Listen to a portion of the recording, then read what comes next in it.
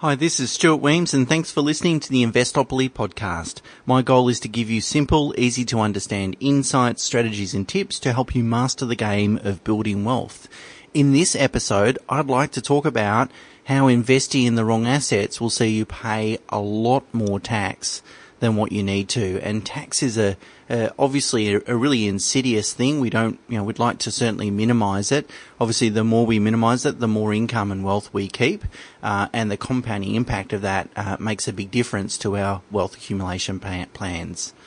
So most growth assets, by definition, provide their return in two ways. Income and capital growth. So capital growth is really just the appreciation of value in the investment.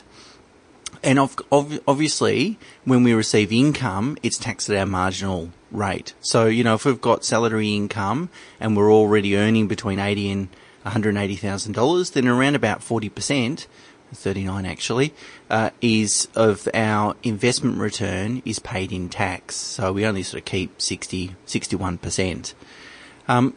Capital gains, however, are taxed slightly differently.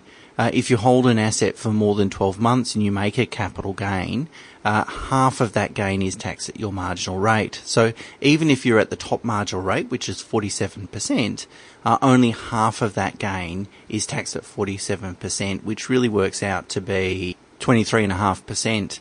So that's obviously nearly half of what you'd pay and a marginal tax rate for income, for example. So, you're much better off, therefore, to receive a capital gain rather than income. Now, when we have a look at the different asset classes, and let's consider the two major asset classes, that is investing in the share market and investing in property, investment-grade residential property. So the ASX 200, its long-term return over the last 38 years, so since 1980, is broadly pretty close to 10%. Today, the ASX 200, the dividend yield is somewhere between 4 and 4.5%, closer to 4.5%. Therefore, on a long-term basis, average out, if you invest in the share market, you probably expect to receive 4.5% in income and 5.5% in capital growth, therefore equating to a total return of 10%. Whereas with property, again, the long-term return is somewhere between 10 and 12% over long term, depending on how you're looking at yields, because certainly yields have changed since 1980. In today's market, you're probably going to get around 2% in terms of income after you pay for expenses and so forth. And investment-grade property, a good quality, well-located property should probably produce at least 8% capital growth over long term as well. So again, total return of 10%.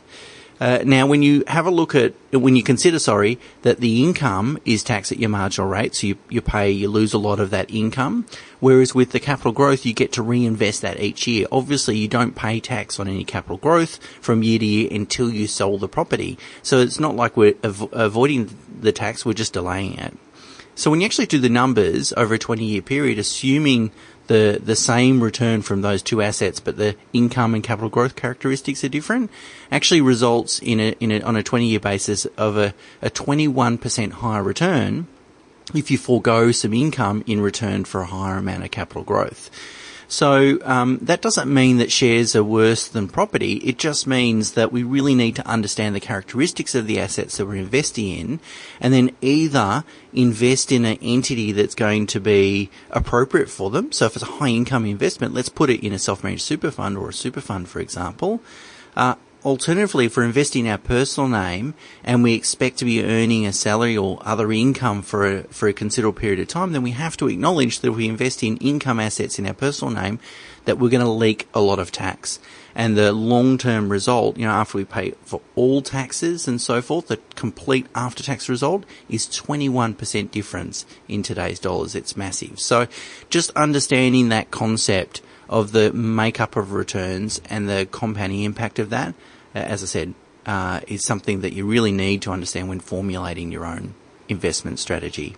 So in the show notes, I've got links to an article where I sort of take you through those calculations, also included in my book. If you've got a copy of Investopoly, on page 48 and 49, I talk about this concept and go through the calculations there as well. And I hope that's been of interest, but something really to think about in terms of what sort of assets to invest in, when to invest in those assets, from a life cycle, life stage perspective, and then also considering the ownership structures that those assets are housed in. Until next time, bye for now.